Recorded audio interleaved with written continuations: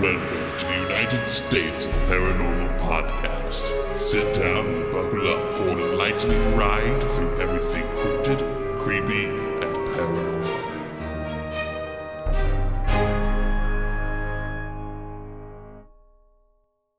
Hello, all my freaky paranormal friends out there. It is I, Golden Jay, and man, have we got a special treat for you tonight. I am joined as always with whoever. It's Alicia. Hi, it's me. We also are doing what I'm calling the crossover episode. We got the whole crew from Golden Image Podcast here. So the Skywalker's there, and of course, Chico Noise is right beside me. But most important of all is our special guest, Connor Bill. What's up, buddy? Hey, how are you doing? Oh man, we're having a great time. I think we got all of our little things fixed and we're ready to go. How about you? How you doing? Oh, I'm doing great. Like I said, I just got up from a nap, so I'm ready to talk about ghost stories with you guys. Perfect timing. Well, we've been covering a lot of ghost stories lately with between the team Bouger, as you can see on Alicia's shirt there. Yep. I love it. She's got her team Bouger shirt. And of course, Team Tejas down in Texas. A shout out to Logan, Matt, and Bose. But we're going to start by asking you. I don't even know. Skylar, what do you want to start off by asking? Well, first of all, me and Connor went to high school together. I've known Connor for the better part of 15 years at this point. Yes. I want to start off by saying congratulations. I have spent the last 2 months watching all your YouTube videos, and I just finished the first book tonight because we've been trying to swap it around between all of us. Very, very good book. Thank you. I appreciate it. Me personally, I loved the first book. Especially the last chapter in that book. I thought that was real, and I really just reading it, I felt like I really understood where you were coming from with all the stuff that you've done so far. So the first book was amazing. I loved it. Thank you. That's awesome. I'm glad you guys enjoyed it. Yeah, I had a lot of anxiety writing my first book, to be honest with you. I didn't know how people were gonna receive it and what my friends from high school would have thought, because a lot of it was in there from people I went to school with. Right. So let's get back to the book in just 1 second. Let's talk about your socials and the YouTube channel to start, if that's all right. Yeah, sure. So Paranormal Encounters is the brand. Mm-hmm. As of not of right now, but earlier this week you had 37.2K subs with a total of 2.6 million views. Yeah. How does that feel? It's kind of crazy, I guess. I never really anticipated this to be this far, I guess, when I first started doing it. It was just honestly just filming my experiences and just something I like doing. And then now it turned into something that's bigger than I thought it was going to be, So like 37,000 subscribers is, if you put that in perspective, that's bigger than the town of Bourbon. Bourbon is so small compared to that. It's kind of crazy to think that, it's like 10 times that of Bourbon, or if not more than that. And all those people are watching what I created 10 years ago. Really wild. It's kind of crazy to think about. It is. Seriously, those are, for somebody I know personally, those are like really mind-blowing numbers. It's like, wow, 2.6 million views. That's a lot. Who thought I'd be graduating high school and going ghost hunting? Right. The Facebook is facebook.com/official paranormal encounters. Instagram is Paranormal Encounters TV.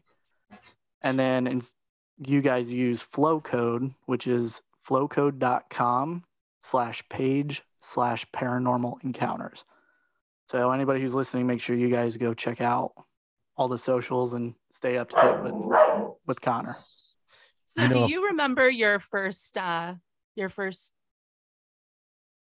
moment that something weird happened? Like, was it like when you were a child? Like your first paranormal experience? Yeah, my first paranormal experience, I do remember. I don't remember it vividly, but I do remember that my first experience was when I was a kid. I was about 8 or 9 years old, and I lived in West Goshen, Indiana. And I grew up in this house on Berkey Avenue in this white house, and it's pretty ominous as a kid. I remember the feeling of the house, and that I used to explore it a lot with my brother, and we would find weird things going on inside the house. And I was always big into Halloween, and it was just huge. It was a huge culture when I was growing up. And I remember my first paranormal experience I had was when my brother and I shared a room on the second floor, and I was scared of the dark, funny enough, back then. So like we always kept the door open with the hallway on. And my brother and I, like I said, shared a room, and his bed was directly across from mine. And I remember laying there one night, and he was already fast asleep, and I could see his bed while I was laying there. And then something weird happened. I had this like weird eerie feeling come over me, and I had seen this white like ping pong ball. That's the best I can really describe it. Come over my head and go down and underneath my brother's bed. It freaked me out so bad. I ran down the stairs. I told my parents. My mom and dad came upstairs. My brother was still asleep. My mom looked underneath the bed, and there was nothing underneath the bed, nothing that could have caused it. And my mom thought maybe I was just dreaming, and nothing really happened. But I remember clearly that I was awake trying to go to sleep that night, and I never really understood what happened, I guess, as a kid, until I got a little bit older. But that's probably like one of my first paranormal experiences I can remember, the earliest I can remember too. That's wild. Yeah. So now let me get this. Like I said, it's been about a month since I read the book, so I'm trying to remember I remember that story being in the book. Did you like really start getting into it then when you started working at Bourbon Street, and that's when you kind of got that whole thing, or was it the Waverly trip? I'm trying to remember which came first. It was the Waverly trip is what really kicked it off. I was working at Bourbon Street Pizza too, but the Waverly Hills is what happened the most, because when I was there, I actually talked to a ghost when I was there on a trip. I was on the tour on the second floor, and I actually caught my first EVPs there as well too when I was using my phone. I was into it then. I was huge into watching Ghost Adventures and all those paranormal shows. They were getting pretty popular in 2010, right. 2009, 2008 is when they really launched, and at Waverly Hills, I went down there with a couple of friends, and we wanted to do something like thrill seeking, I guess, because at that time, it's kind of funny, is Bourbon is a small town where there's many abandoned houses out in the middle of nowhere. You guys would know. And yeah. we were into getting into those houses with some people, and just trying to scare ourselves, I guess, really. And then Waverly Hills, when we went down there over the summer, almost my senior year, we took a tour, and on the second floor of the shadow hallway, I was kind of talking, and I felt at the moment, at that time, I think the tour guide kind of pointed me out and then had me walk down the hallway with this other person. He had like a plaid shirt on with a ball cap. And I remember she was talking about this hallway where you would see shadows if you walk down there. And it was really, really dark. And she had a laser pointer. She pointed down the hallway and told me to go walk down there until I got to the end of the laser. So I was walking down there, and I remember talking to this person, and he's just not really saying words. He's just saying a few things, like agreeing with me and stuff and nodding. And you couldn't really see him because the moonlight was just so dark. There's no lights in Waverly Hills. It's an old abandoned building. And I got down to the end of the hallway. I sort of lost track of where this guy was. He's supposed to be walking next to me, and I'm looking around and I don't see him. And I'm thinking to myself, like, maybe it's just some guy who's like took off, like he can't see us and he's just looking at this room near us or something. And I couldn't really see anybody in the back. So when I'm walking back, this guy wasn't with me, and I start talking to Alex and Neil, who was with us on this tour. And they told me I walked down there by myself, and it kind of freaked me out because I remember I was talking to this person, and this person was solid, and it's just kind of weird. And story goes is there's a homeless guy with his dog that actually was breaking into Waverly Hills, and he fell down the elevator shaft and perished. And the way that they described it was exactly how this guy was that was standing next to me. So I think back then when I was on this tour, thinking back all these years ago, I was actually talking to that guy. So it's one of my. Alicia, do you remember that guy's name? Was it Willie? Was it William? I don't remember. We just did an episode, and then of course we recorded over a month ago. I'm trying to remember, but yeah, that was one of ago. the really cool points. The homeless guy that lived there that died in the elevator shaft, and the dog was what they really talked about being more visual. But when you say that, it's like, oh yeah, we just talked about that on the Waverly Hills story. Yeah, it gives me chills thinking about it, because it's kind of really strange. It's one of our really weirdest experiences. First thing I really ever had happen to me. You know, it really sparked me wanting to try to go out and actually capture more of this or experience more of this kind of stuff. So then we moved into you come back from Waverly and with Neil, and I it's funny because I'm reading your book and I'm like, I know Neil. I used to give Neil guitar lessons back in the day. Yeah, I don't know if they know they're in the book or whatever, but they do now. Yeah, they do now. Yeah, it was a really cool experience. I really liked Waverly Hills when I went back then. I had a lot of weird things happen to me. I had a lot of voice recordings. I was using my phone back then because I didn't have any ghost hunting equipment. So like capturing that stuff, and then I actually captured a dog in a photo, which I also believe was corresponding with that guy I just talked about too, where right. I think it was his dog, which is really weird. So I just felt like from that get-go, I just felt like I was really meant to go out and go seek it, because I was just having experiences left and right at each place I went to. Right. Yeah, that's so. Then you're working at Bourbon Street and you hear about the attic. Yeah. Yeah, and people were making fun of me at Bourbon Street because they were like just like teasing me about ghosts. I remember this guy named Joseph I used to work with. He would just try to open up the door, flicker the lights, just try to mess with me. I think he knew that the place was haunted, so he'd take a few trips up with me up in the attic, which is supposedly supposed to be where it's supposed to be haunted, and that's actually where I captured an apparition figure walking across the night vision camera I had brought up there, which was my biggest, weirdest, unexplainable paranormal evidence I've ever captured to this day. I've still never have captured anything even close to anything like that. Can you explain that video a little bit? Yeah. So I never really had ghost hunting equipment. This was in June of 2011, which is funny, we're in June now. And yeah, so I went to Walmart and I bought this really cheap Vivitar night vision camera, really horrible quality. I'm talking like 360p quality, but that's all I had, you know. So I went up there a few times previously just with some friends, just trying to record some audio with Joseph. And this time I ended up going up there with Kyle, one of the people that worked there. And we went up there and they were kind of scared, but I really wanted to see if I could capture any voice recordings. At this time, I was already capturing a few voice recordings. I was whispering my name and making commentary to some stuff that I was saying up there with Joseph, which was really freaking freaky. It was like super clear EVPs that sound like literally there was a third person up there, but there wasn't. So I wanted to capture some EVPs up there with Kyle. And I went up there with this camera, and up there used to be a high-end clothing store. So it's kind of it still has some shelves and it has a bathroom that's up there still. And the bathroom has a room with a door. You can actually go in and shut it.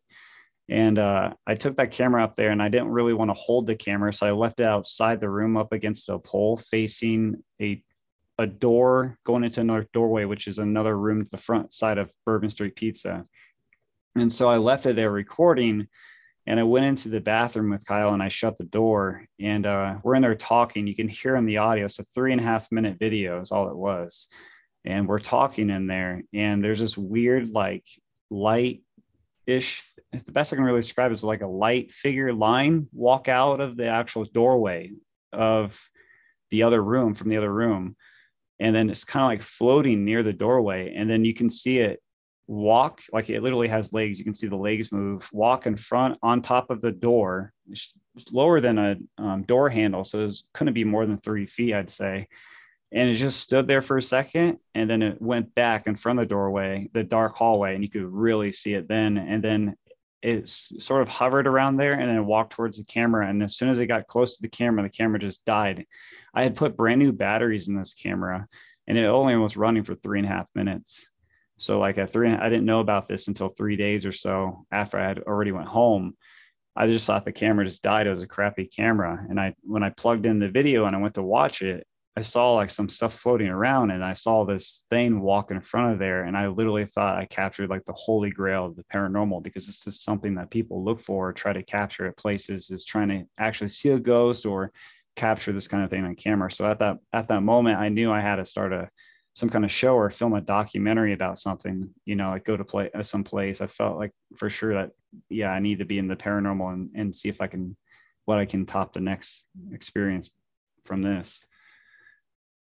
You're still on the search. Yes, I'm still on the search. Yes. 12 years later. So correct me if I'm wrong. You actually went back and did an investigation at Bourbon Street later, right?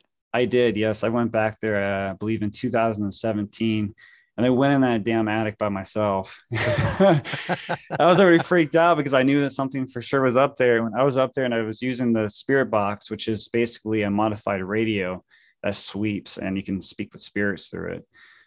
Through the white noise. And I was up there and I actually had a few things happen and some voices come through. I can't recall exactly what was said, but I did capture some stuff on the spirit box talking to me, answering some of my questions. So it was really freaky.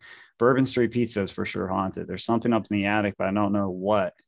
People have told me over the years that, oh, maybe it's just light going by that made that apparition appear. But the windows upstairs in the attic of Bourbon Street Pizza are all boarded up. There's literally no light source, just straight pitch black. You can't see a single thing. So it's not even possible.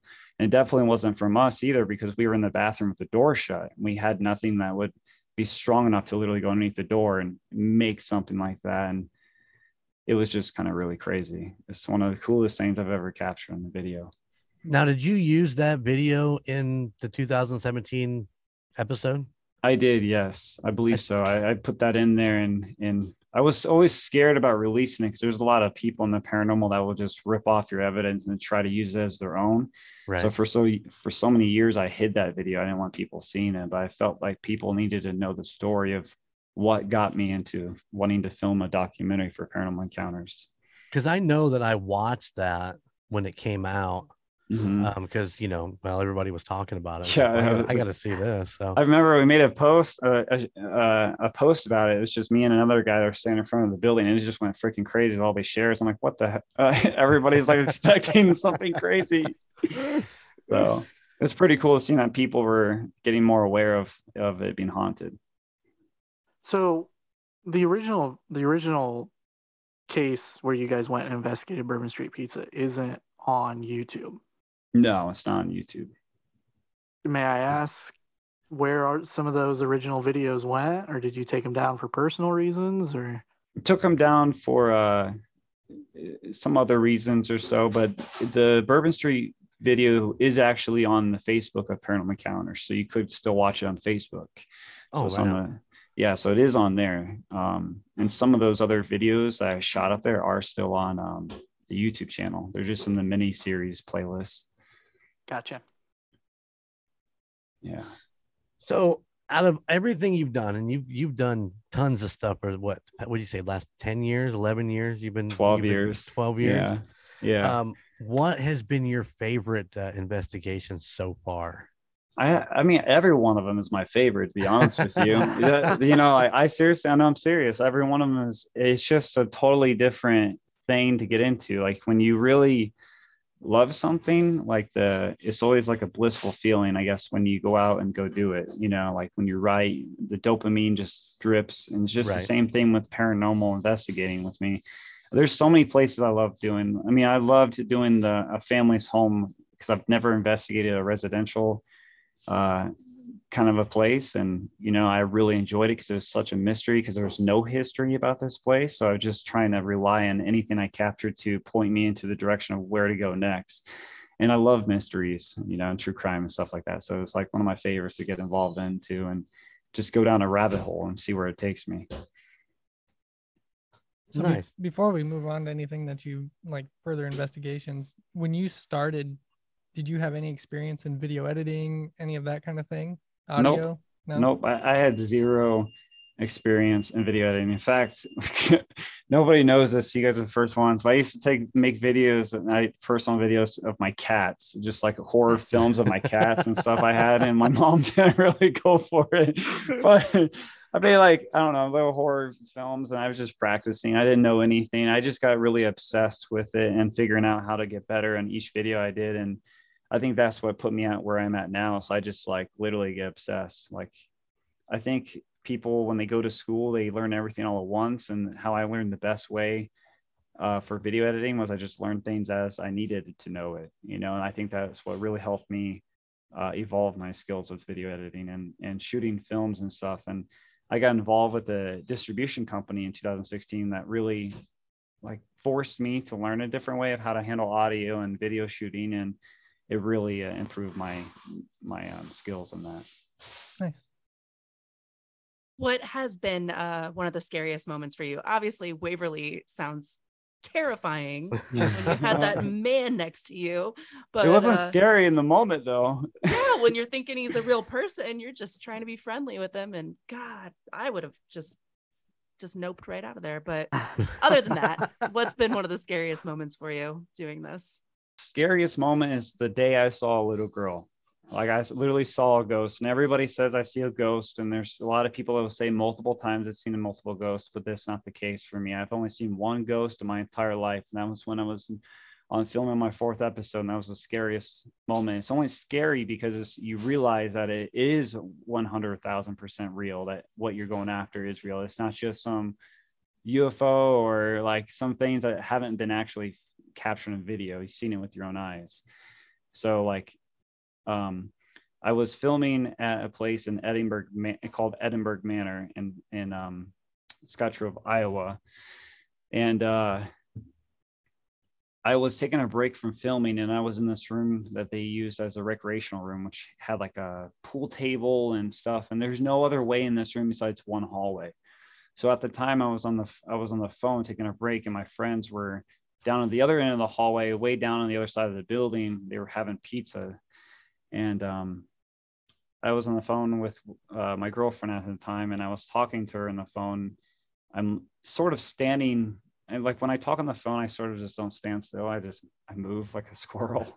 So I have this tendency to just keep moving. So anyways, I was standing up, and I was walking around kind of like in a circle, pacing around. And I just so happened to glance and look up down that hallway. Just some weird feeling came over me. I looked up, and I saw this girl, no sound, just ran by. And I knew when I saw her that it wasn't somebody in the building or somebody from this time, just because of how she was dressed, and there was no sound, and where she was running, there was nothing on the other side she could get to. There's just literally a wall with a window. So I saw her, and I couldn't blink. Like, I was frozen. I was like a deer in headlights, and I'm staring at this, and I'm like trying to comprehend like what I just witnessed. And I'm on the phone, and she said, "You just seen a ghost, didn't you?" And I'm like, "Yes," because my demeanor changed instantly. And as I go down there, I look down to my left, and there was no little girl there, which was really weird. It was one of the scariest things, because you realize that what you're chasing is really real. It's not just some made up fairy tale kind of a thing, Well, So and children are just scary in general. So a child ghost would be worse. Yes.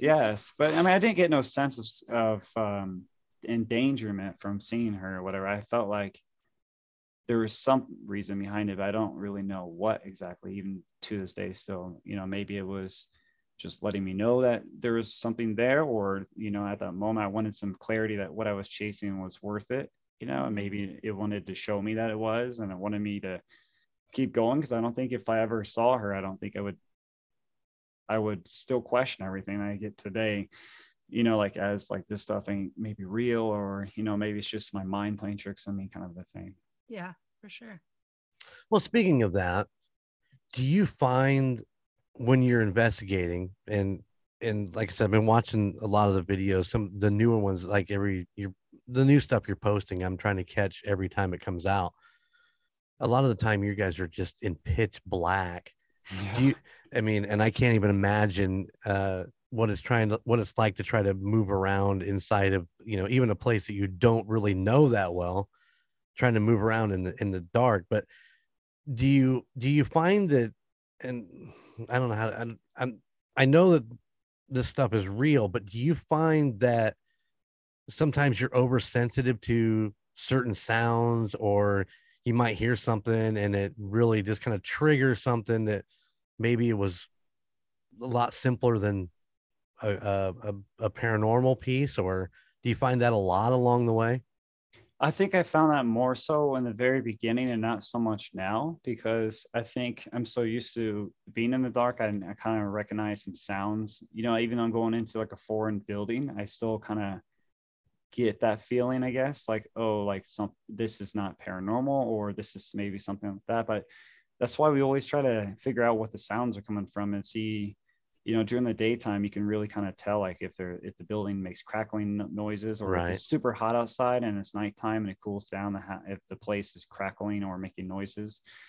But it's kind of like moving through fog, like in the dark, and it's kind of weird to describe like fog, but it's gotten easier to discern which sound is going on now, I guess, just because back then I was just kind of jumpy at everything. Now I'm not so much jumpy. I've already pretty much witnessed it all. Well, and that's, and in all honesty, that's why I really like to watch your guys' videos, because there is not that immediate scream, jump, throw. What was that? Oh my God. What was going on Yeah. over there type stuff. It's, you guys seem to be very focused and very, uh, yeah, in tune with what's going on, where it's just not like, oh, it's just a jump scream. And, next thing you know, somebody's running down the hallway or anything like that. But yeah, I always wondered about that, because your senses, they got to be heightened while you're just, Oh, I they mean, are. yeah, Yeah. you basically lose vision, and everything else kind of comes out, and it's insane. How do you guys stay so freaking calm? I don't know, like, I guess it's like fear, I am still scared of the dark, of like some places like this. I mean, India is a little bit more braver about going in some areas than I am. She has got to be the coolest cucumber I've ever seen in my entire life. I love it. She just, like, everything, she just takes it in. It's just, everything is cool, calm, and collected. It's like, yeah, I heard that. Yeah, I heard that. we may look calm, but I gotta tell you, I think we are kind of scared underneath it. It's just because, I mean, you gotta think about it. I'm in the dark. I don't know if somebody's gonna come out and come murder me or something like that, or come Yeah, chase me. I mean, it's scary to think that we're going to some of these places. We don't break into any places. We get permission right. and we pay for places, but you don't know if anyone's squatting inside of them and come in and chase you. Because there's been horror stories in the paranormal where homeless people have been squatting some places and come out and severely hurt people or try to kill them or something. It's kind of crazy. But I mean, like, we are scared going in places. I mean, it's scary because you're in the dark and you hear these sounds, and you can't run because it's dark. You don't know where Right. you're going. So I mean, I am scared. You just don't. I just don't show it. I just pretend I'm brave. I guess, like, when you're really submerged in fear, you're just already in it. You're just like, well, I'm already here. Might as well just get involved in it. I just don't think about it, I guess. I try not Well, to. so speaking of squatters and this messing with your investigation, I mean, that's a big part of your Octagon Mansion investigation, right? Yeah. Is, you guys are almost positive that there's somebody smoking drugs in the house. Yeah, it was our first ever episode that we did. And honest to God, the entire time, as soon as we walked in, and actually, as soon as India thought she saw something move by and we started smelling that skunk smell, we thought somebody was literally in the building. The entire episode after that, we literally thought the entire time somebody was in there. We get crap for it sometimes still to this day, because people thought we were overreacting, but it's like, at that time, somebody in the paranormal actually got jumped and got severely hurt. I don't know if they got stabbed or something. I can't remember, but it happened right around that time. So my mind was kind of freaking out, thinking that this is going to happen to us too, because it's a common thing that happens. So, like, that's actually where we experienced a rock and a bolt within 20 minutes get thrown. And it was one of the weirdest things ever because I've never had a rock or a bolt, for that matter, get thrown in. Having 2 objects get thrown at me within 20 minutes of investigating. That entire investigation was only 3.5 to 4 hours. I highly recommend you guys go back and watch that YouTube video, by the way, because at one point Connor literally says, "Why don't you throw something at me?" I asked for it and it did. I was asking, you know, something was coming for me, I guess. I don't know. I literally wasn't thinking that because I never had that experience before. So my first thought was somebody's there. And plus, I heard a woman yell out or something when I was standing next to John, the owner. And I was like, what the hell is there's somebody seriously back there? It gives me chills thinking about it because it makes my skin crawl because I can't see the person and there I heard her voice call out and then I had that rock. It's just really freaking weird. Yeah. Cool experiences, guys. I'm telling you, it's a huge adrenaline rush. Every time I have an experience like this, I seriously love it. We keep talking about taking a trip down to Waverly. You guys should. Really That's the place that intrigues me the most. I don't know why. I mean, maybe you talked about the original, you know, when everything kind of started back in 08 and whatever, but when they do Waverly, maybe it's because it's so close. Maybe I think it's really what really brings it together. It's so close and it's so haunted. Yeah, you could so much. There's a place too in Indiana called Indiana is a state hospital or sanatorium. It's just opened up not long ago. It's funny. I moved out of the state and there's all these places that pop up. I moved out because there wasn't any. Yeah, they're all over the place now. Holy crap. Yeah. I'm getting ready to do a story on the Ohio State reformatory. I've started researching that, and that once again is actually pretty close too. I don't know, it's crazy, but we talk about your investigations. You go in at night, and what kind of equipment are you taking in with you? Now, we know you kind of got the standard. You got your cameras with the night vision and stuff like that. Can you tell us a little bit more about the portal? I absolutely love this thing because it looks like guitar. Is that guitar pedals? It is. Yeah. It's kind of funny. Actually, India is the one that introduced that to me. It wasn't really popular with people when we were using it until we filmed at a family's home, but for our second episode. But it's just basically just a spear box connected up to a guitar amp speaker. It's a noise gate and a reverb pedal. And the whole point of that is just to try to help reduce some of the static of the white noise that comes through the radio for the spear box.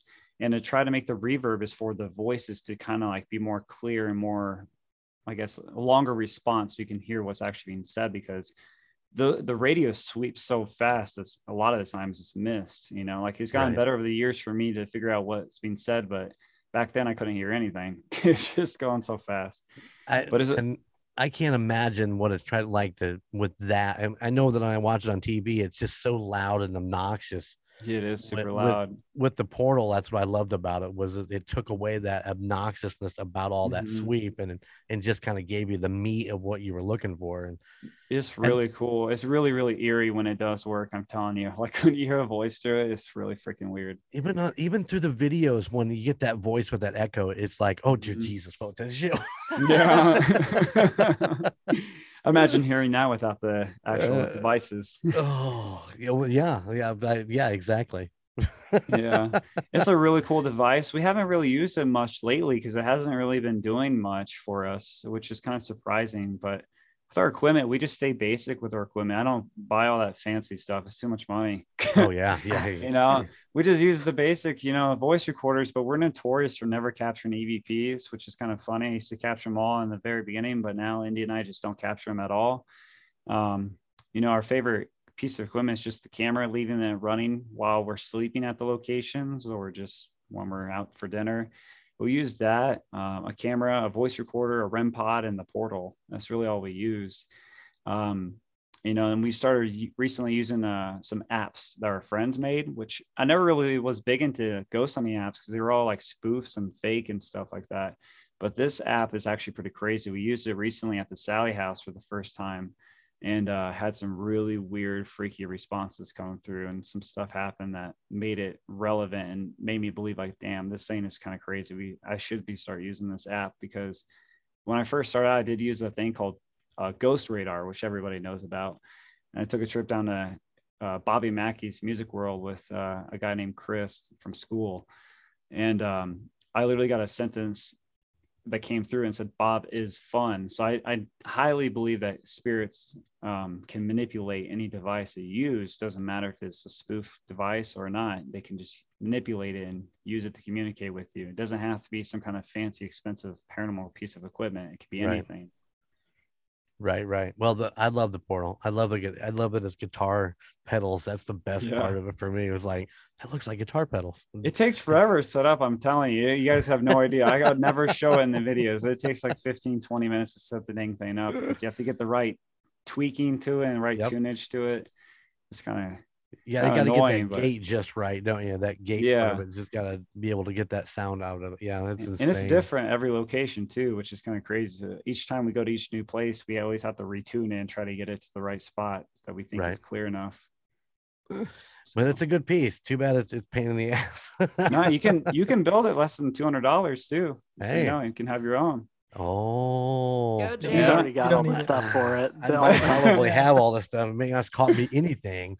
Yeah. It's our next mission, Jeremy. Well, see, here's the thing. Alicia, when we sat down and we start talking about, we talk about Waverly. Let's go back to that. She's like, we need to go. And then I tell her the stories, and she's like, I ain't going. I hate it. Oh man, imagine using the portal in the death tunnel there. That'd be it'd echo down the tunnel. That'd be really freaky. Oh, it would be in the body chute. Oh my goodness. Freaky, spooky. Yeah, if you go to get a chance, you have to look up her what is it? TikTok. It's TikTok, meatball hair. Hair. She's got the video from the night the camera went off, and you see the look on her face when that camera dropped. I was trying to think, because there's like 4 different TikToks. I'm like, which one is it on? But and then in the episode, you can hear the woman talk. I mean, the weird part is her voice sounds similar to mine, and I've heard like 2 or 3 people say that sounded like your voice, and I'm like, it wasn't though. And Jeremy went through and like took everything apart with the sound, and there's just no explanation. There's nothing. I can even top that, because I was trying to isolate it and figure it out, and I didn't realize at the time when I was doing it the first time was I was still running both of our tracks, so her track and my track. I wasn't speaking when the voice came through, so I thought, well, if I just take her out and then just leave this, silent track with her, in the background, maybe I'll be able to hear it better. It wasn't on my track. That's cool. It was just on hers. See, look at that really face. Cool. I love scary stuff, but it scares me. Like I don't like roller coasters. I don't like horror movies. I'm not a big horror movie fan, but like being in scary stuff is terrifying for me. And that's really like why is hearing that voice. What was that? Why is it terrifying?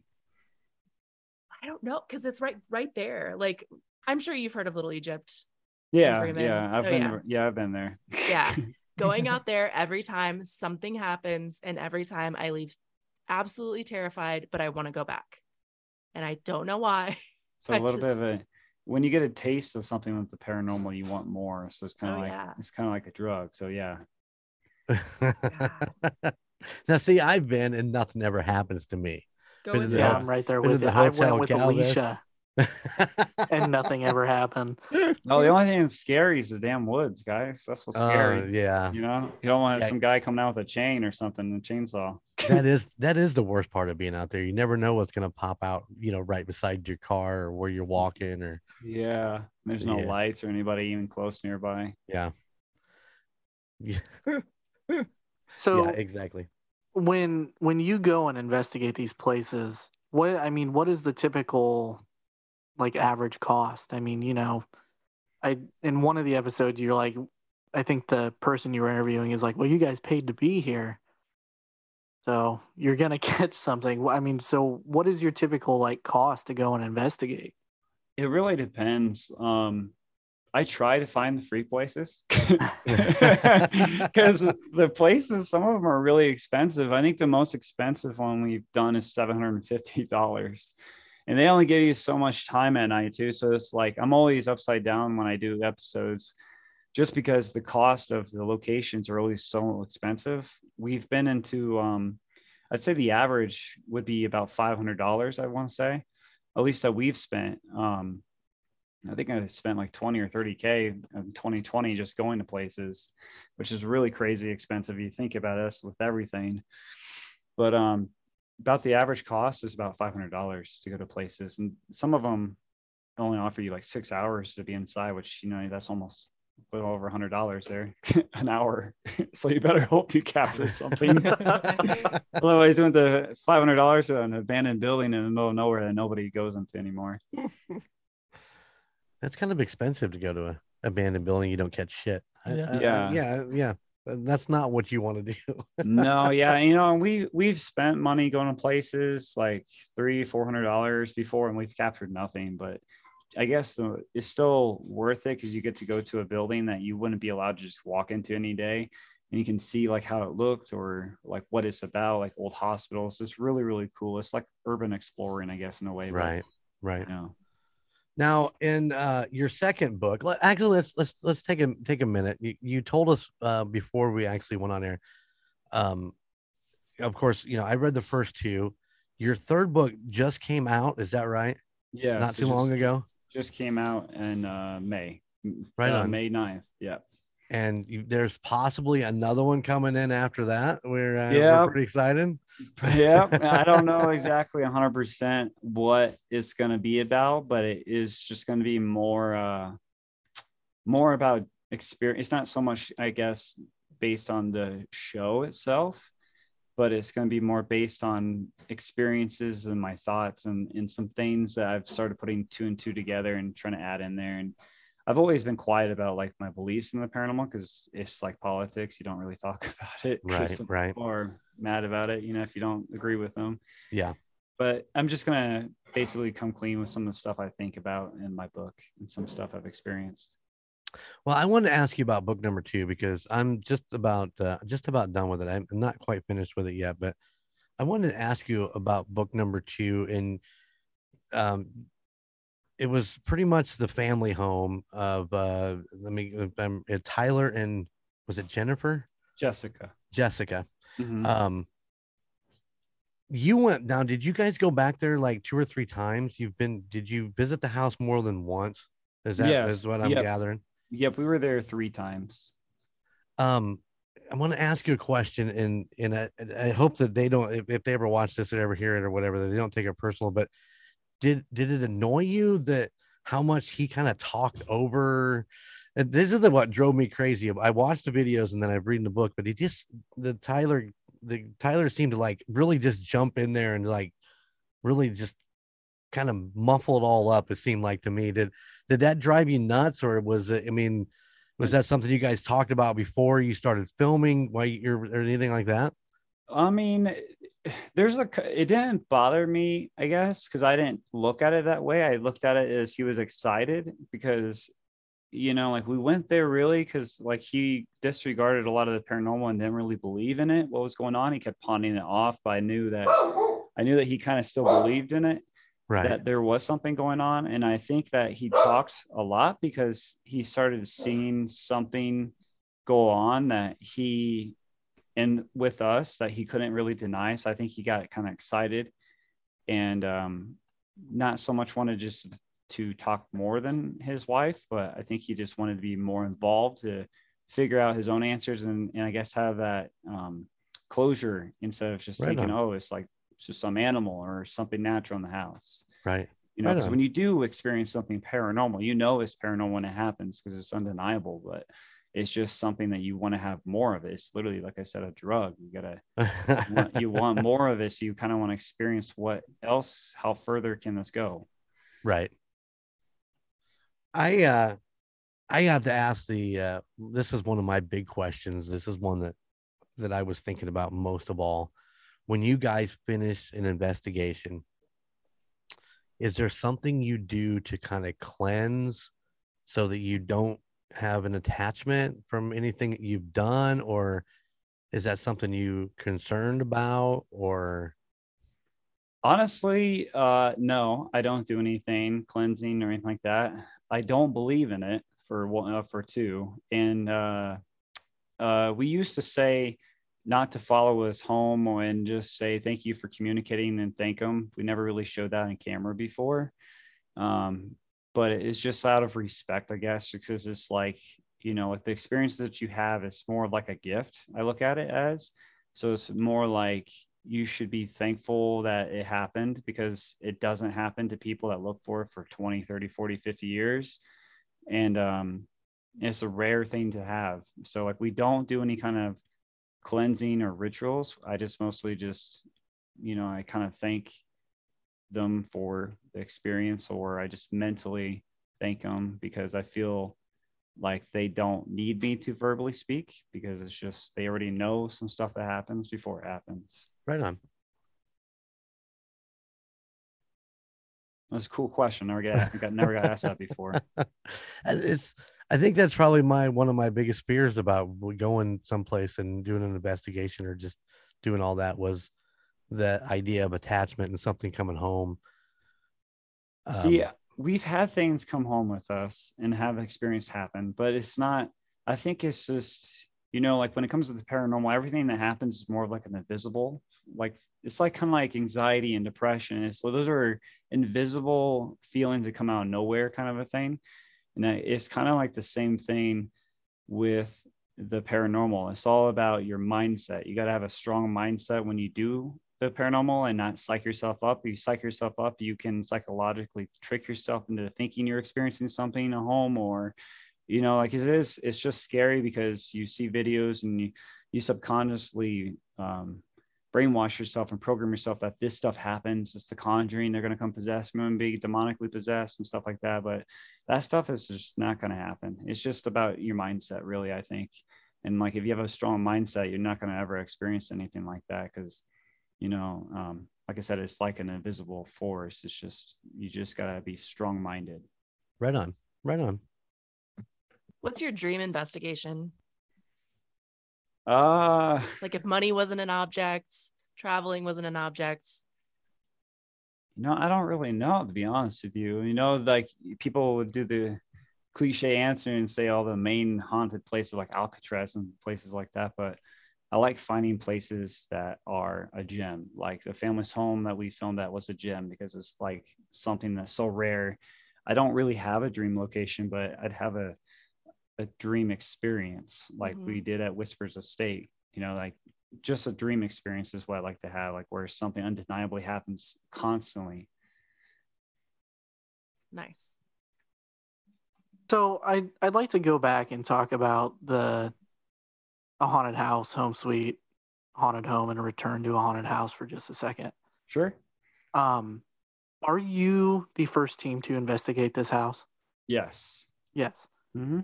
They never had a paranormal investigation before, because we lived in South Carolina and it was more like the Bible Belt.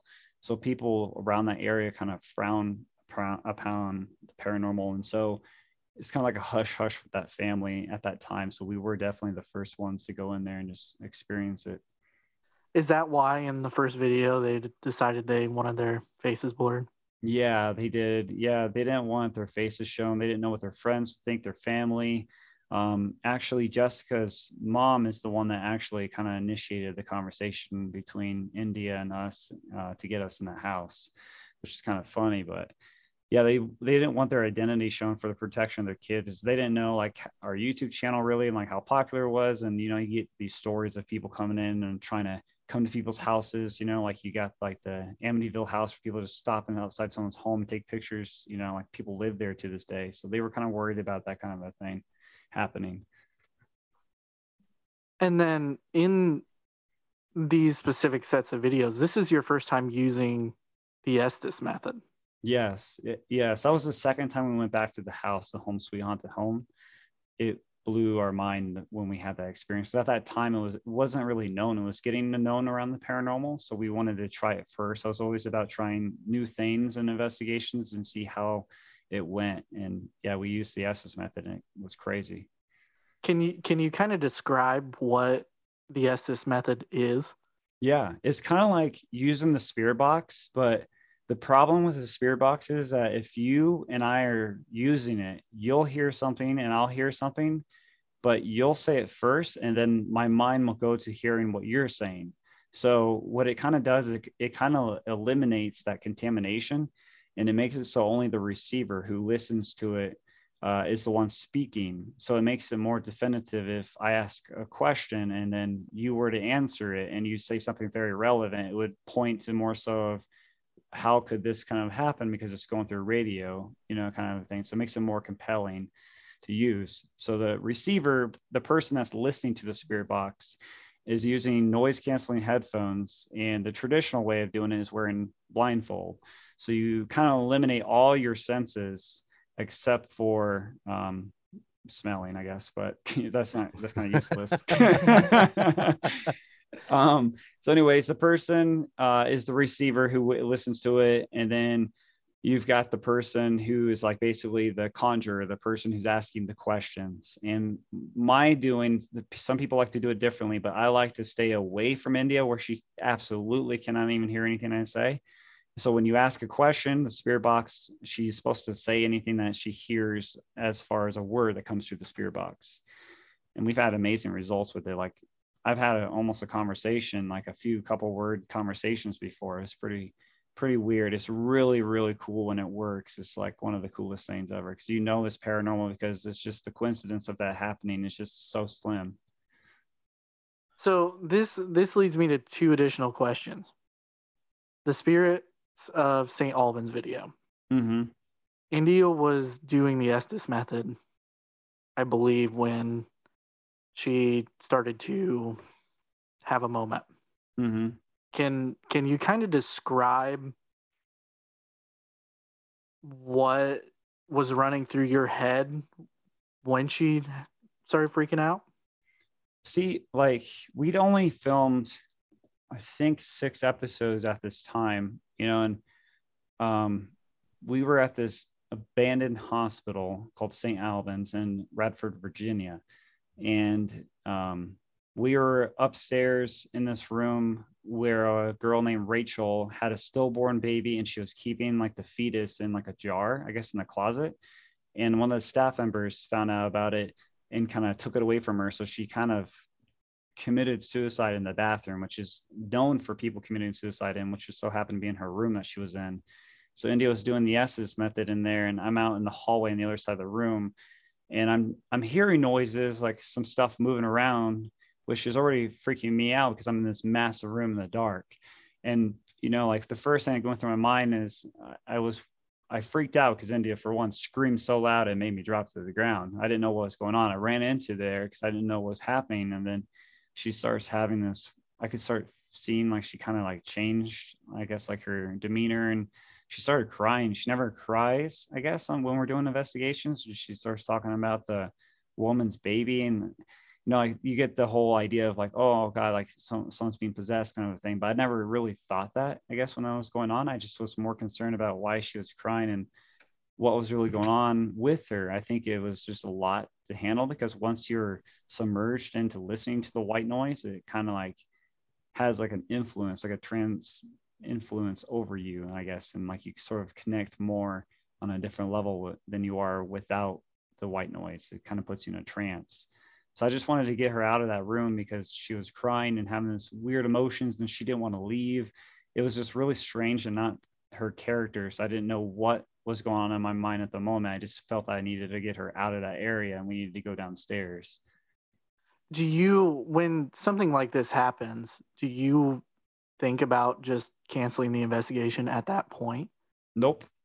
Not at all. It sounds crazy, guys, but I mean, honestly, India can tell you I have this thing where no matter what happens, we're always filming, because I regret the day that I saw that little girl, the ghost I saw, and I wasn't filming. So like since that day, I have a rule where I need to film every single place I go to or everything I'm doing, just in case I do see it or something happens, I can capture her on camera and I can relive that moment again. So yeah, that's just kind of a rule I have. I don't never leave, no matter how scary it gets. It's all going to be on camera because I want to experience it again when I watch it back. So that leads me into the second one, and that's the Melbourne Manor.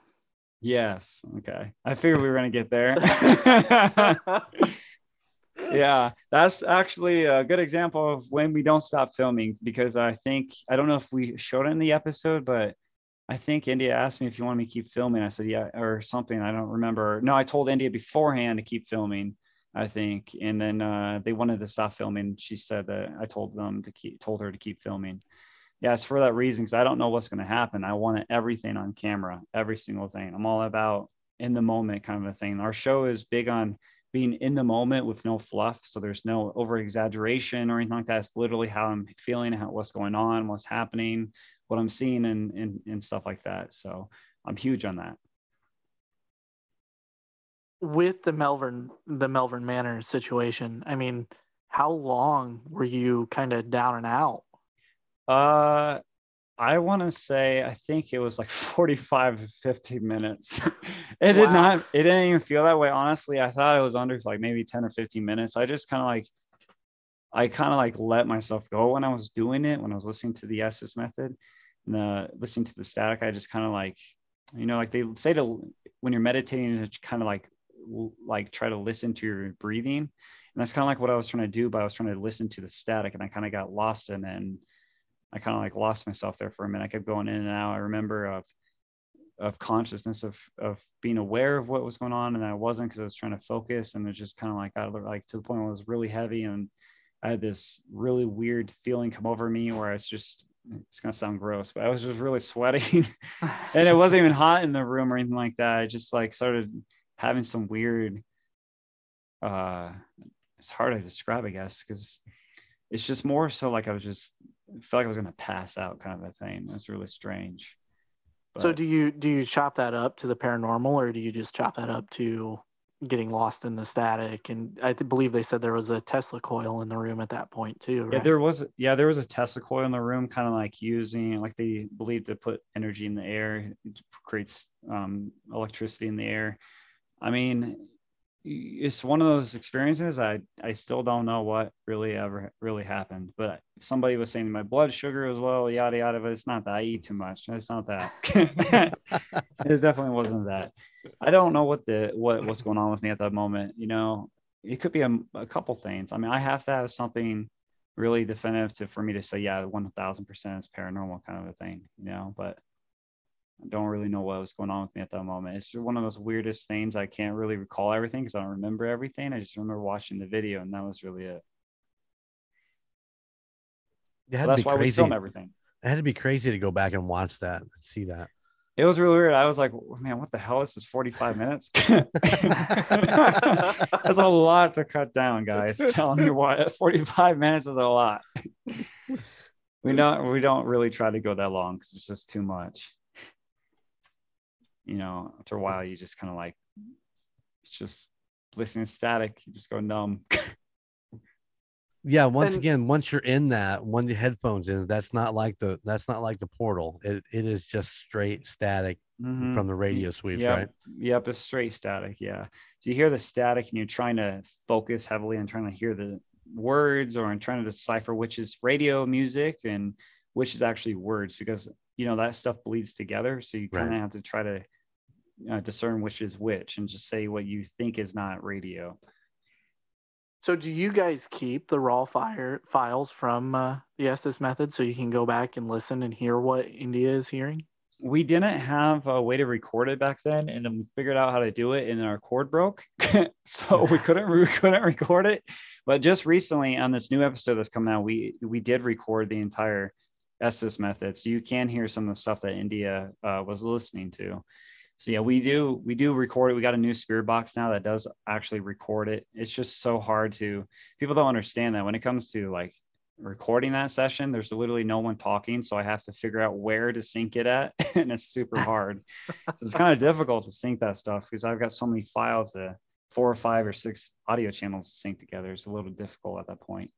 You know what? I never even thought about that. That's gotta be tough to try to It is. It's really hard. I'm like, okay, if this sound it clicked, we'll go find it through the audio and click and that kind of a thing. So you talk about equipment, and I've always had this vision of you know, all these guys that do these investigations, like out of the corner of my eye, you just seen this. Have you ever thought about like a 360 night vision camera that you could like put, you know, maybe like on your head or something that would get the whole 360 around you? I have, but those cameras are expensive, really, really expensive, and the quality to me is not great at all yet. It's not. No, it's horrible, and it's stitched video together, and it'd be worse to try to edit that together, and it wouldn't be worth it because then the whole video would have to be 360 because you have to film the interviews and everything else 360, and it just wouldn't be clear because then it would become one of those UFO videos where everything's blurry. Right on. That makes sense. Yeah, I always want to catch the corner of my eye. I was like, well, why wasn't the camera pointed that way? Yeah. Like I'm there. Yeah, I don't know nothing.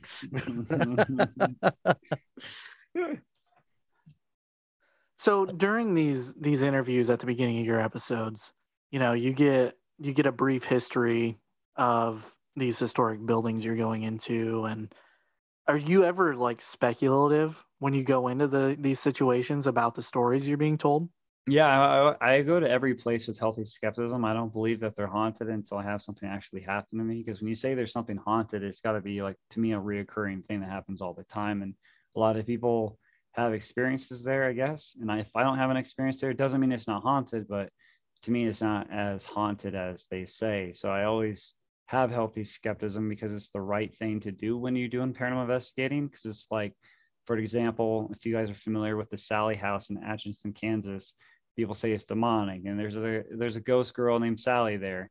So if you already know it, and so many people are having all these experiences, and you don't go in there with skepticism, like you're gonna think you're experiencing something from Sally because you hear a noise crackling or something like that. So it's the best way to approach anything paranormal is just to be skeptical until proven otherwise. When you go into a place like the Sally House, though, is it hard to be skeptical because of the frequency of the stories coming out of a place like that? No, because people are liars. I'm just gonna be straight with you. I mean, people in the paranormal lie all the time, so I don't believe anything they say unless I experience it. You know, I mean, that's just the nature of people in general, and even outside the paranormal. You just gotta be, you just gotta have critical thinking, I guess, when it comes to that stuff. You just gotta be a little bit more. Well, not everybody will want to tell the truth anymore because everybody wants to be famous. Everybody wants to be para-famous or whatever they want to do. So you just got to know that some stories are probably fabricated, and you got to discern which ones are fabricated and which ones aren't, and not to believe any of them until something similar happens to you. I like that explanation. That makes complete sense, because how do you know what is really true or what is, you know, maybe fabricated for a TV show or something like that just to get the extra ratings or whatever. Mm-hmm. So yeah, if you go in and you experience it yourself, then you know for sure where you stand with that. But yeah, I totally understand that explanation. There will always be videos of people saying, I'm going to prove the existence of ghosts or aliens or whatever, you know, and they'll put stuff on video. You just have to know that you have to, like, you can believe in the paranormal, but you can't believe everything you watch as real. You just need to experience yourself, because you will always have somebody that says that's not real. I mean, I can have myself levitate and get picked up and thrown by a real ghost, you know, and people will still say I faked it or something like that. There will always be those people out there. And it's always why you just got to experience it for yourself or go seek it yourself and then find your own answers. Right. That actually leads into another interesting question. Are you still obsessed with Ghost Adventures? No, I don't watch any of those shows. No, I don't watch those shows because I don't want to subconsciously brainwash myself into their tactics again. Because when I first started doing paranormal encounters, I was heavily influenced by Zach Bagans from Ghost Adventures, and my persona and my approach was all like that. And I mean, I was really young, dumb, and stupid then, anyways. But it was just I don't watch it because I don't want to trick myself without knowing. I don't want to act this way or do this kind of a thing. I just avoid all those shows. And if I do, I don't really pay attention to them because I don't want to. I guess people take them as mentors and stuff like that. They just shouldn't do that kind of a thing. Well, yeah, because now we're agitating and you don't want to agitate. Yeah, that's the one thing I like about you guys. You guys are always very, what's the word I'm looking for? You know, the thank yous and thank you for talking to us and all that stuff, which is, the total opposite of what those guys do, where they just sit there and scream at a wall for an hour and you're just like, shut up, dude. Just yeah, it's just, that's what I said. It goes back to being respectful to the spirits. If they give you an experience, it's because you were meant to have that experience. It wasn't just some random fluke at some place. And that's why I highly believe, because it's just like how my experiences have all led to certain things, all happen for a reason. So when I go to places, it is a bummer when I get absolutely nothing. It puts me down, because it's just like I want to communicate with it, and it's not so much to prove it, it's just to experience it, because it's on another level of a human experience that you don't get, because there's so many people that are closed-minded anymore. Everything's fake and everything's not real. But it's just, when you have something like that, it's like being in a fantasy, you know what I mean, that you see on TV. Do you ever go back and watch your videos and kind of cringe at your original acting? Yeah, I don't watch it.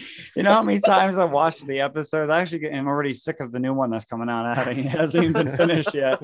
I get sick of watching them. I don't watch them. Like like our family will sometimes watch them. They'll put them on, and just like, it's cringy just to watch, because it's just like, man, I really said that, or I talk like that. See, I know exactly what you're saying. When I record an album, that's the thing, is you spend so much time mixing, mastering, and doing all that stuff. By the time you're done with it, you don't ever fucking want to listen to it again. No. You're just done. Just you guys enjoy it. You take it and enjoy it, because I don't want to hear it no more. Yeah, I always feel like, I'm always down on myself anyways, and stuff like that. I always think everything I do is trash. So it's just like, I try not to look at the trash and let other people enjoy it. Somebody's trash is another man's treasure. So I let somebody else think they like it. Yeah. Oh, that's good stuff. Well, so far so good, man. I'm loving the new episodes. I think the new ones are the best stuff coming out yet. Thank you. India is absolutely amazing. I love watching her and her calm demeanor and her style of investigation. It's brilliant. And yes. And her sister, and no offense, but I get a kick out of the India Asia names. I love the names. I think that's great. Yeah, somebody's like, do you have a brother named Japan? I'm like, really? Is this something stupid? Come on. Yeah, it's pretty funny though. Like her sister, when I was telling India, we just filmed at a hospital not long ago, St. Joseph Manor. And I told India, I'm like, this is kind of weird. We should fly Asia out, because every time Asia goes in an episode, it's always on a hospital one. Every one of them she's been in has been a hospital episode. And we don't plan that. It just so happens to be that way. It just happens that way. Yeah. Skylar? Let me read through my notes here for half a second. All right. I've got a lot of them. Oh, wow. You guys have done your research, huh? It's all right, Connor. I got a question, actually. What's that? So since these two, Alicia and the Emperor over here, are from TUSOP, the United States Paranormal, where they talk about cryptid, creepy, paranormal, do you have any cryptids that you believe in? Honestly, I haven't explored the topic enough to really believe in it, or to know enough to figure out how to do it. The one thing that is super popular that people always talk about is Skinwalker, and I'm close to Skinwalker Ranch. So I'd love to check that out, because it's getting more popular recently, and I just find that fascinating. But I mean, that if that thing is real, then I think I really wouldn't be coming back from the video that time. You know, listen, what I mean? if you get a chance to go out there, will you call us back and report back what you get? Because my wife and the boy's mom is obsessed with that show. She watches, the Skinwalker Ranch show all the time, and I'm just not buying it. No, yeah, that's why I want to go. Yeah. So, yeah, I'll definitely let you guys know if I get eaten by person wolf Oh yeah. thing. Or you know, Listen, they say a lot hold of on. weird, yeah, they say a lot of, I'll tell you as I'm getting bitten. Yeah, it's a weird thing I want to just explore. You know, I think it'd be kind of a cool topic. I don't believe in Loch Ness Monster. I'm sorry, or anything like that, but Skinwalker would be more fascinating, I guess, because it's more so that people are actually focusing on an area to explore. Yeah, they've got a certain little area that they're really focused on, that triangle area that they seem to love. But I don't know. There's just something about the delivery of what those guys are doing that I'm not buying it. Not All saying for there's nothing ratings. there, but with their approach to it is just not working for me. But so I don't know, take it for what it is. Yeah. Be flying drones with thermal cameras all over the place, multiple of them. Oh yeah. Trying to see if I see anything. That would be all right. Yeah, there you go. You guys scout your own locations, or do you like have a network of people that kind of interact with one another and give tips to each other? Well, it's a mix of both. We basically scout the places and try to find places that aren't known. But we do have friends that say, hey, you should check out this place, or we just so happen to interview somebody and they recommend all these places and we hit those people up, and then it's like a trickle effect. It just keeps going down more and more and more. But we just kind of like look for places that aren't popular, I guess, and try to stray away from that, and then do that. So we do our own research, and then some of it is people telling us some places we should go to. Nice. Do you find yourself integrating with any of the other YouTube paranormal investigation groups? There's only like one YouTube channel we really collabed with before. It's Paranormal Quest. They're our friends outside of the show, and they've been our friends for years, and they're the ones that we would collab with the most. So like there's just some people I see on YouTube that I wouldn't collab with just because they're not how I handle things, I guess, in the paranormal, and I don't think our chemistry would match. I hope that makes sense. The other day, it might have been today even, you made a post on Facebook about demonic presence compared to just paranormal presence. Yeah. And I read it and I was like, man, this is a really cool post. And then I was going through the comments and I was seeing the names, and I was like, oh well, this is the lady he talked to at the Whispers Estate, or Mm-hmm. So do you find yourself entangled with those people a lot more then too? Yeah, it's pretty cool because we meet these people and they become friends, and then we stay in touch with them long after we film. But like what made that post is just everybody's about demonic and demon stuff, and everything else is dark. It's just so annoying because it's not true. They're just lying, and it's not how the paranormal works. It's just, to me, not in an offensive way if I say this. It's just very inexperienced thinking. It's how I used to think when I first started in the paranormal, and it's also because why I don't watch paranormal shows is because that type of stuff brainwashes you subconsciously, and you're so unaware of it to the point where it becomes a personality of you, and it's just really annoying. So like I do stay in contact with those people, and I do respect what everyone else believes as well too, but it's just something that I find is highly common in the paranormal, is people think everything's demon. And I think it's just because people want to have that sense of, hey, I'm in danger and I saved myself and I'm no longer in danger. And it entices people to watch, and it's a huge clickbait thing on YouTube. And I think people just get suckered into it, and it just becomes a norm. And so I just wanted to call it out because it's kind of getting annoying. I never really say anything about paranormal beliefs other than my books, because nobody reads my books. But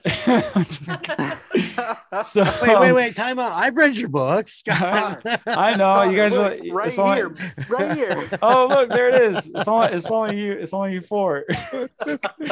No, it's like politics. Like if people believe in orbs and people don't believe in orbs, and it's just like you say something, people attack you, and I just keep my mouth shut, I guess. So when it comes to demon stuff, it was only because we talked about Home Sweet Haunted Home. A lot of people just say it's demons they're communicating with, it's demonic, they're pretending it's ghosts. And it's just so annoying because that's not my experience I had when I was there, and they're just basically saying that was the experience, and it's not. And I find it not offensive, it's just really annoying. It's a nuisance because just that become the norm in the paranormal now, because all these shows only look for dark hauntings, and it's just kind of stupid.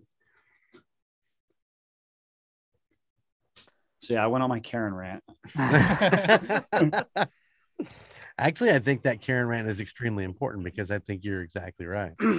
Everybody kind of keeps throwing this shit out there, and you know, and like you said, the clickbait, man. I'll tell you what, YouTube is the worst for clickbait. I know, it really is. I mean, 3 a.m. challenge, demon hurt me. Oh my god. You know, it's like a stupid title. It's scary. I gotta see that. Yeah, I know, right? It's just because little kids click on that stuff because you read it and they're like, oh, I gotta watch it, kind of thing. But yeah, it's just, I was surprised to see how many people commented on it, what people comment on it, because I don't talk to them. So it's kind of surprising that a lot of people agreed with it. I didn't really expect it. I just got off work. I was sleep deprived, and I was like, you know what? This kind of pissed me off, so I'm just gonna post about it. So yeah, I get my Karen rants every once in a while on Facebook. But being in the investigation field for 15 years at this point, I mean, you're justified in the way you think, right? I mean, I respect everyone's beliefs, and they should do the same, just like politics and religion and stuff like that. But it's just, I have so many places and so many experiences that, you know, each one is just one block to the bigger experience, and it's all relatable, I guess, to me. So all those experiences, this is just what my assumption of my thinking is. You know what I mean? I've never had a really bad experience where I think it's evil, or it's not evil. It's just a gift, you know, I mean, to experience something like that. So like I put my thoughts together, and this is just what I think. And if you don't agree with it, it's cool. You know, everyone has their own beliefs, but we all have different experiences, you know, whether we induce it ourselves or if it's paranormal induced. Hope that makes sense. It does. It actually makes very good sense. Good. Very much so. I'm just ad-libbing right now. I'm trying to think what I can say that, you know, that makes the most sense. Well, I here know, at Tucson, we don't make a lot of sense, so it's all good. We make some sense. We make, I know the Emperor had a very important question, or a series of questions he wanted to talk about. So here's I think the hard questions. This might be the tough topic. All right, let's do it. You're gonna have to refresh my memory. It's been a long day. In book 1, you have a chapter called The Years of Darkness. Okay, yes. So this is roughly 2014 to 2017. This was 2017 to technically the very start of 2019. Okay, I was a little ahead of myself. I'm pulling up in the book right now. I just flipped through it just so I could remember the name of the chapter. Yeah, that's why I'd have to look too, because I can't believe I've already gotten 3 books out right now. I'm already forgetting my own chapters. See, I was feeling bad because I read it and I enjoyed it, and then I started reading the second one, and I'm like, I know I read the first one. This story was in there, and then some of the stories you told tonight are actually in the first book. Mm-hmm. And I'm like, oh yeah, I remember that. The little girl and different stuff like that. Yeah. Yeah. The books aren't meant to be read in order. It's just meant for people to always jump in any book they want. But yeah, it's just, yeah. Right. Well, like I said, man, this first book is, I mean, it's really incredible, and it's a great insight into the early years and kind of where and how you are where you are. Thank you. But let's talk about the Netflix deal a little bit. Mm-hmm. You know, what was the lead up to it, and then the fall apart? Fall apart is my inexperience.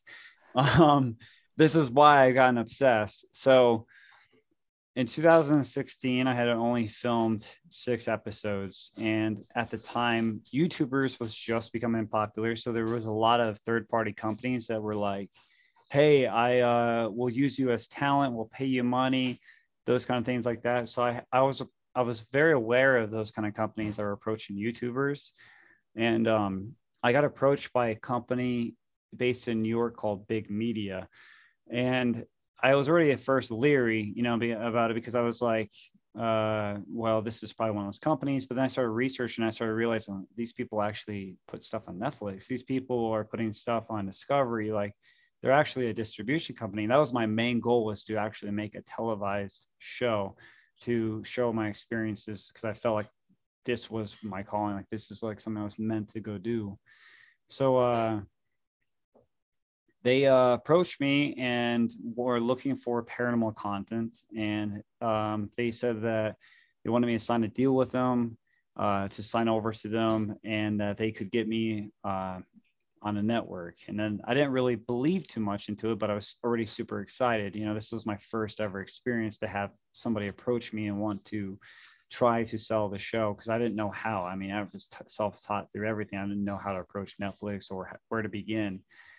And they wanted to use the 6 episodes that I had. And I guess, you know, the way it works in distribution is there's a lot of waiting. So like when you submit stuff, you wait a long time, like months. So when I had submitted some information in some of these episodes, because we were going to just reshoot the show and do it differently, but Netflix wanted to actually have the original files to the first 6 episodes. The problem here, though, is I didn't have any of those files. I had no idea. I never backed up the episodes. I'd make the episodes of videos and delete the whole thing. Never saved the footage, never did anything like that. And I beat myself up to this day to that, because I was going to get 18 grand from, I can't remember exactly. I think it's 18 grand from Netflix to sign over those 6 episodes and then shoot a new season of episodes. And since I didn't have those master files, the way it works with like Netflix and Hulu, you have to make the video. It's very technical if I say it. So it's just basically you have to have a different type of format the video has to be in, and separate the audio channels. And I had no idea how to do that stuff back then. I just did what I thought I knew. And that's why I didn't get the Netflix deals, because I didn't have the master files. And I didn't know what I was doing with film back then. My text was out of frame. I didn't know anything about that. So the whole distribution thing really changed and taught me a lot of how TV and how distribution works, and how a video should look, because every platform you put on will show the video differently, just how it codecs the video. So your text may be off the screen on some platforms, it may not. So that's why there's a text safe margin on videos when you're doing video editing, you got to be aware of. So like that was why I never got the Netflix deal, because I didn't have the master file. So now I have to buy 1,000 hard drives now, because I have every video backed up. So yeah, I have videos backed up from years ago too. So it's just like I have to keep constantly buying hard drives, and I have to keep copying other hard drives, to the point now where I have like 4+ terabytes worth of footage of just the episodes. It's just kind of crazy. Did you ever debate on reaching back out to the media companies? No, because I still had a partnership with that company until 2019. And I was with them, you know, for a while. And it's kind of like I don't have ability to talk to the Netflix or any of those companies, because they talk a different language, and you have a specific person from a department you talk to, and they don't make that stuff public. So like the people in distribution have like secret emails, and they know people that know this person that knows how to get this on there. It's kind of like a got to know people kind of thing in the TV world. If you don't, you don't have a way of getting it on platforms.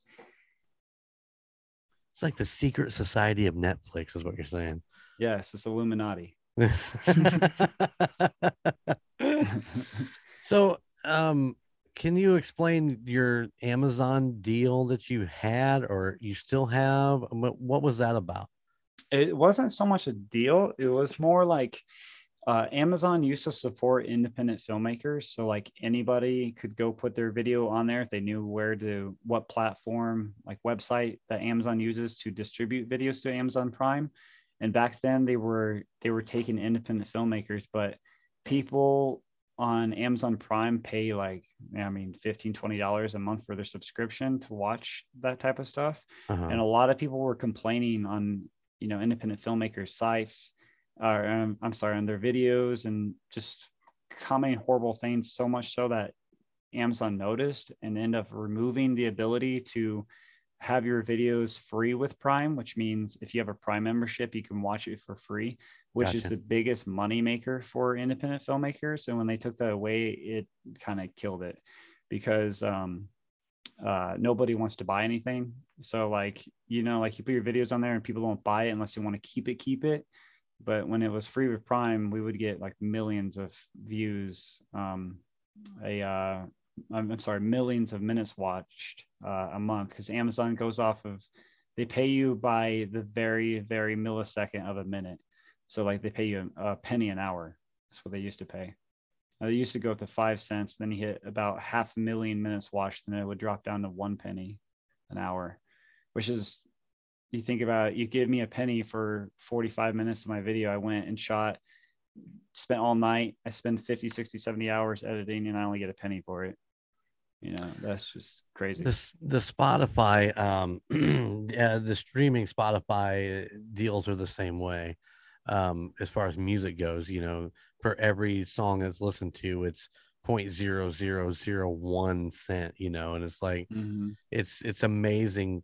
You can have a million streams, but you know, here's a nickel for all that work you put into it. Yeah. It's a lot of work being an artist. You know, being a creative individual is very, very, very expensive. It's not expensive so much in money. It's more of your mentality, you know, expensive, your mental strength. And how do you deal with that? I know you said you don't really post much on Facebook and stuff like that, but do you take hits on the videos? Do you get comments on the YouTube? Is that have you thickened the skin up to get beyond some of the people with keyboard courage? I mean, more so I do now. You know, I mean, I just laugh it off because I just think the comments are stupid because it's irrelevant and it's not what I think of myself or the videos I do. I mean, I do think my videos are awful, but I don't think I'm awful. So like, I mean, we gotten more thick skin because, you know, a lot of the people that comment, and the show has evolved because of the comments, because they used to say that we would talk too much or we get too excited and stuff like that. So we've learned to train ourselves to calm down more. So the comments have helped, and they have made anxiety and made us depressed. Like, God, I just want to jump off a bridge kind of thing. But right. Yeah, you know, but you just can't take this stuff serious and believe it, because those people are just noise, and they're just not, you don't need to give them rent space. You know what I mean? Like, because they're not the ones spending the time doing it. They're just mad because subconsciously they wish they were doing it. They were going off and visiting and filming places like that. So it was never for them. It was more for me. So that's why I never really take it too serious what they say. If it's something super offensive, I just block them. I mean, there's no point arguing with a fool. A fool is somebody who argues with a fool. So if I'm going to be a fool and argue with them, then that's my fault. Right. Skyler's over just big smiling. He doesn't argue with fools either. Yeah. What's the point? What's the point? No one's gonna win. I mean, they're gonna win if you initiate the fight and keep going with it. Yeah, because that's all they want. Yeah, that's what they want to begin with. They want attention. So let's all right. Let's go to the tough one. Let's go to the hard one. Let's talk about your last partner a little bit. I don't even know really the question that I really have about it, except that it sounded like it was a really shitty deal for your side.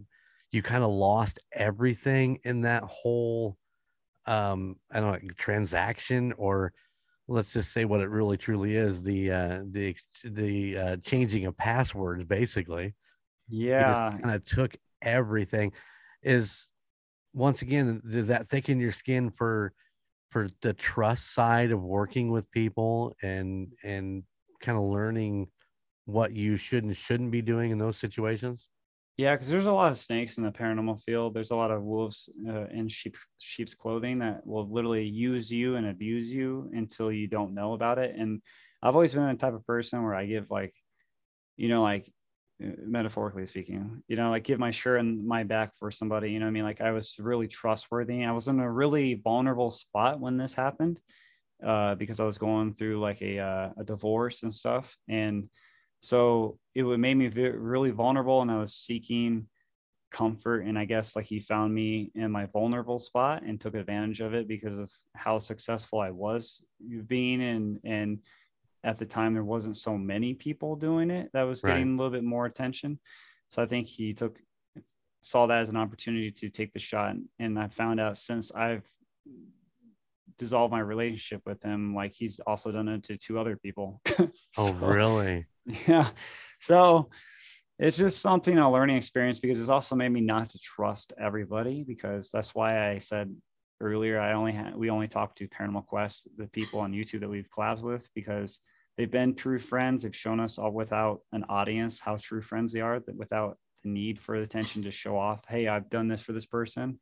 Well, other people will say, hey, I shouted you out, or hey, I did this, when those people just want to use you for their 5 minutes of fame, or everybody's about followers and clicks and clickbait and stuff like that now anymore on YouTube. So it's just, you got to be a little bit more discerning on who you associate with, because there's so much drama in the paranormal that people don't know about, that like there's a lot of people, they complain about something stupid. Like recently there's people charging for gas, because gas is stupid crazy right now. They're charging for gas for people to drive to the locations to give tours. So like people always are dramatic and or over dramatize those type of things on that. They're putting a gas surcharge on that now. Yeah, there's a few locations that are charging a gas fee for their tour guides to come and drive and give tours, and people in the paranormal just go crazy about it. It's just kind of like something you just gotta, people get too involved and too emotional about stupid stuff. Right. You know what I mean? Yeah, I know exactly. Yeah. Because sometimes you have to put it off to the side. Yeah, it's just being real. I mean, like, it's just, I don't like to sugarcoat anything. It's just like, that's just like what it is right now recently. So there's just a lot of people that you just got to be very careful who you work with. And I think since that experience I had with him, it's taught me to be a little bit more careful and not so open, kind to people, because I've always been a kind person where, like I said, I'll help somebody out, or I want to be really good friends with them. And he knew me like before the divorce thing was going on. So like he was the only person I talked to all the time as a friend, and knew a lot of things about me. So when it happened, he just changed the passwords on the show, and I stopped Paranormal Encounters for a few years because I was working with a distribution company for this that found me on YouTube, and they actually funded me money. And it was real at this moment where I felt like I had an opportunity that was coming my way, and I didn't want anything to stop it. And then I ended up hiring him to help me out with the pilot, because I didn't know anyone else at the time on YouTube that was doing decent quality and good stuff. And it just was a bad decision on my part, because I didn't really know the person. I only knew them mostly over the internet. It's just something you have to be careful about. You can't have your heart on your sleeve kind of a thing with people anymore, with the paranormal at least. Does that experience almost make you just want to quit investigating totally? No, it just pisses me off. I have to be better than I was yesterday. That's just how I am. I mean, I use my anger and as motivation to give me a higher thinking into a drive. It creates a high drive, and it's just basically like, well, I'm just gonna make it better than just piss them off, or piss those people off because they did that to me. And it helps motivates me. It's not trying to be so much conceited. It's just a self-motivating drive factor for me. It's like, I will never step down lower than that moment I was then. I will always be higher, and I will always show them that these people made a mistake to ever cross me or anything like that kind of a thing. And that's how I think I've become successful in some stuff I've done. I've written 3 books in less than a year because I've set strict deadlines for myself, and I've become obsessive with what I do. And I think, I use my anger and convert it into a tool instead of a reaction. If that makes sense. I think it makes perfect sense. Okay. So, I mean, and then that leads you into your investigations with India. Mm-hmm. And, you guys are putting out a steady flow of content, which I am really enjoying. But I mean, what's next? I mean, you guys keep doing the investigations. Are you going to? I asked myself that even recently, like how long until I retire, because this is 10 years since I've done my documentary, and I wanted to go back and actually shoot a final documentary at that school, because the owners they're getting older, and it's like 10 years now, and they're getting older, and they don't really want to own the location anymore. They want to retire because it's a super popular spot now. And I've always wanted to close it off on a good term, but not be totally away from it. But I don't know, I just keep going, I guess, until I die or something. I don't know what's next. It's just basically I just go with the flow. What flows, and what crashes. And I'm just kind of like going with it until something happens. I'm just enjoying it because like when it's with Indy and I, like couples go out to movies and things like that, and like I find it as something special between Indy and I, because we go to places and we experience something that's beyond our comprehension, and I find that extravagant. I don't know a word. I'm trying to think of a crazier word, but I can't think of one on top of my head. But it's like a special thing for me and her, so I enjoy doing it with her, and it's just our thing. He just answered my next question, legitimately. So. Did I tell you guys I'm psychic too? I take readings.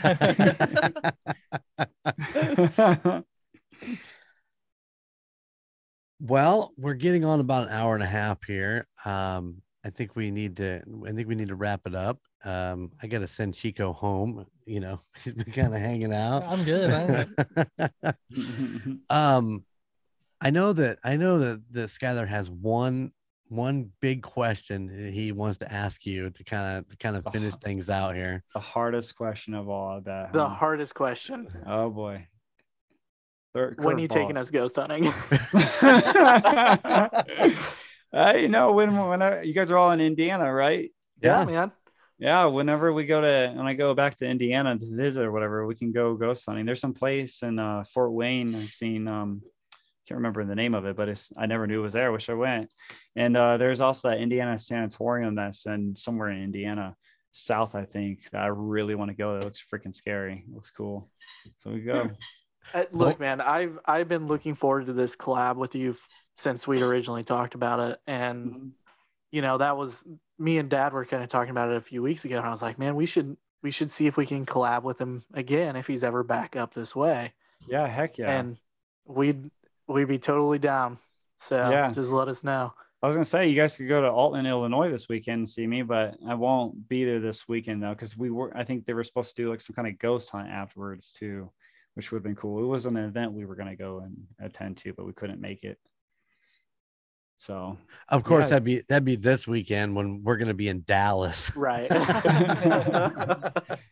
Yeah, that would be, never mind. That wouldn't have worked anyways. You go to Paranormal, like Paracon, I think is in Chicago in October, I believe. Do you go to those kinds of events? To be honest with you, no. I've been to one, which I shouldn't say one. I've been to a few, but the last one I went to was the Las Vegas Paracon, and that was in 2014. I want to say 2013 and 2014. It's been a long time. While. Yeah, it's been a little while. But we just got invited recently to one of the biggest paranormal conventions, I think in Lexington, Kentucky. I think it's Lexington, Kentucky. That or Louisville. Either way, I'm going to check out Waverly Hills one day. There you go. Go back to Waverly. Yeah. But yeah, I do want to go to more events just to connect more with people, because there's so many different people out now that are investigating. It's kind of cool to see all the different types of people that are doing it now that weren't doing it 10 years ago. Awesome. Very cool. Very cool. Well, I know it's interesting to actually see you in person and talk to you in person after watching all these videos. I know I'm a celebrity. I know. It's insane. It truly is. It's what it feels like when you actually get to talk to somebody. You've watched all their, watch so many videos and stuff. So I just want to say thank you for taking the time out of your evening to spend it with us here at United States Paranormal. And we would love to just hang out. We don't even have to go investigate, but if you're ever back and you want to go and I want to go walk around the dark with you. I don't know why, but I do want to do it. Kind of a weird thing to say. Yeah. Hey. Okay. I feel like we're getting close here. We are. India does say I'm a ghost magnet. So because we were having a lot of weird stuff happen a lot, like when I'm around. So maybe you'll have an experience. We can get some booze. Oh, we can get some boosters. I'm telling you, you take Alicia with you, and I guarantee something's gonna happen. It just she is a magnet too for that. Something will follow her home then.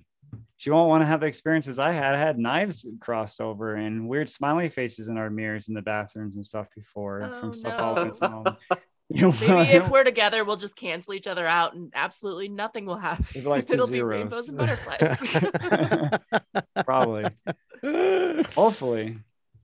Oh, anybody else have anything they want to ask, Connor? No, it's good to see you. I feel like I haven't seen you forever. And I know, right? It's been a long time. I didn't get invited to the reunion. Oh no! I didn't even know that there was a reunion for a school, and I found out about it after. I was like, wow, I'm glad I got invited. They didn't want a weird ass guy there, I guess. Well, who would have been in charge of that? I don't know. That's supposed to be Mr. Neil, by the way. Oh, that's why. Well done, Neil. Thank you, Neil. Maybe it'll be the 20-year anniversary. I'll make sure you get added to that group on Facebook. Yeah, guys, I'm still here. I haven't been sucked into a portal yet. Come on, I'd like to come to that. Yeah, I do travel. I can come back to Indiana. Little old bourbon. Hey, what an amazing little town, right? Right. Yeah. Alicia, will you take us out with our whatever we call them, our outros? Do you have our outros? Plugs. Our plugs? What yeah, are our Connor, plugs? you can go ahead and plug some of your socials and your pages and your book and whatever you want to go ahead. Plug whatever you want. All right. If people want to read the books and not put it down, if they don't want to throw it away, it's called Life with Paranormal Encounters. It's available on Amazon and Barnes and Nobles. If you want to watch the show, you can go to youtube.com/paranormal encounters and watch full episodes. You can also follow us on social media on Facebook, where it's at official Paranormal Encounters, and Instagram is Paranormal Encounters TV, as well as TikTok is Paranormal Encounters TV. Awesome. Thank you so much for joining us today. We had a great time. Hopefully we'll be seeing you soon. Of course. And thank you. Yeah, thanks so much. We really appreciate it. I know, look at Skylar. He's just so giddy. Like I said, I've been looking forward to this for months. It is good seeing you, man. And yeah, man, you too. Keep up the great work. You're doing an awesome job. Thank you. I appreciate it. I really do. I had a lot of fun. You guys asked some really cool questions that people don't ask me in podcasts and stuff. So it was like really refreshing to ask real questions and not like, have you ever been possessed or anything like that? Hey, I do have one final question. Yeah. All righty, everyone. Well, thank you for listening to the United States of Paranormal. You can find us on all popular social media pages, Facebook, TikTok, Twitter, Instagram, all of the things. We do all the things. Do you want to give a little promo for the call, guys? Who, me? Who, you? Well, who else? Look, he's wearing his shirt. Yeah, he's got a shirt. Yes, go check out the Call Guys podcast. It's facebook.com/the Call Guys pod. You can get us anywhere you get your podcast. And Jeremy, Skylar, Golden Image podcast. You can also get that anywhere you get your podcast. We're the group that goes and does things so that you'll go do them too, because we want to get out. We want you to have adventures. And if you like true crime, check out Murd Nerds with Ashley and I. We do true crime across the United States now, not just Indiana. We broadened. It is now bigger and better. Bigger and better than ever. All right, everyone. Until next time, see you on the other side. To support other Golden Mojo Entertainment productions, check out Golden Image Podcast, The Call Guys, and Murd Nerds wherever you enjoy listening to podcasts. To see photos and find new episodes of the United States of Paranormal, follow us on our social media. Twitter at TUSOPPOD, or Instagram at the United States of Paranormal, and Facebook, the United States of Paranormal. If you have a place that you'd like us to look into, or would like to share your spooky story that we can read on the air, please email us at the United States of Paranormal at gmail.com.